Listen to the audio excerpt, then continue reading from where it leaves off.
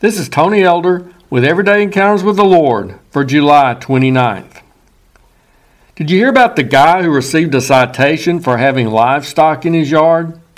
The only problem is that the livestock turned out not to be so lively after all. The chickens scattered across his yard were all made of ceramic.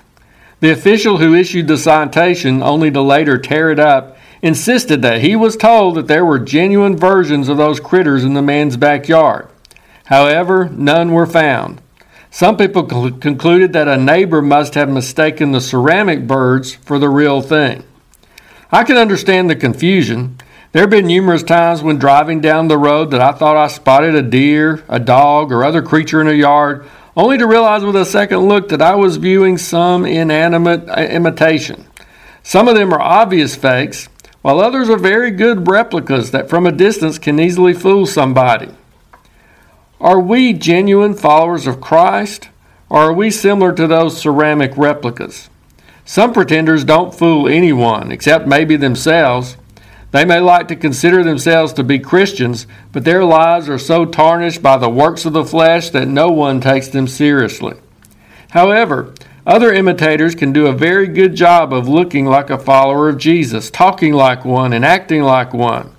The Bible tells us of Judas, who was one of the 12 apostles, and someone who outwardly seemed to care about the poor. But we know of his ultimate betrayal of Christ.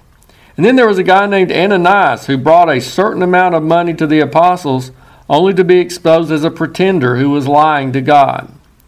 In our day, skillful imitators know how to use those catchphrases such as, "God bless you," "I'll pray for you," "Praise the Lord," "Thank you, Jesus."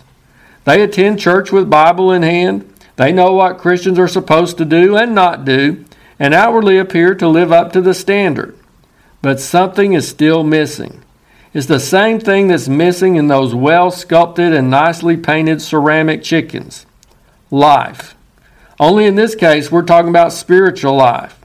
1 John 5:12 says, "He who has the Son has life, and he who does not have the Son of God does not have life." That's what makes the difference. It's whether or not we have a life-giving relationship with Jesus himself. That's something only we can know as we allow God to examine our own hearts. Are those good actions the fruit of the Spirit that's springing up as a natural result of my relationship with the Lord?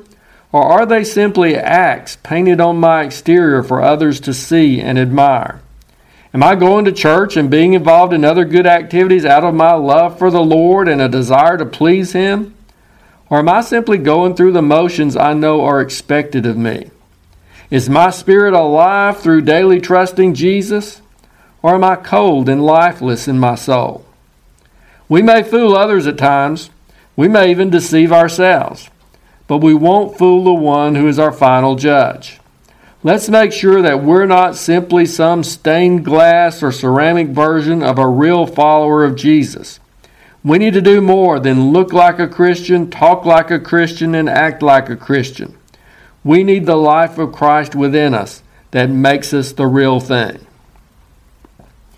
If you're interested, Everyday Encounters with the Lord is available in both book and ebook formats. And now I pray that you'll encounter the Lord today in your own everyday experiences.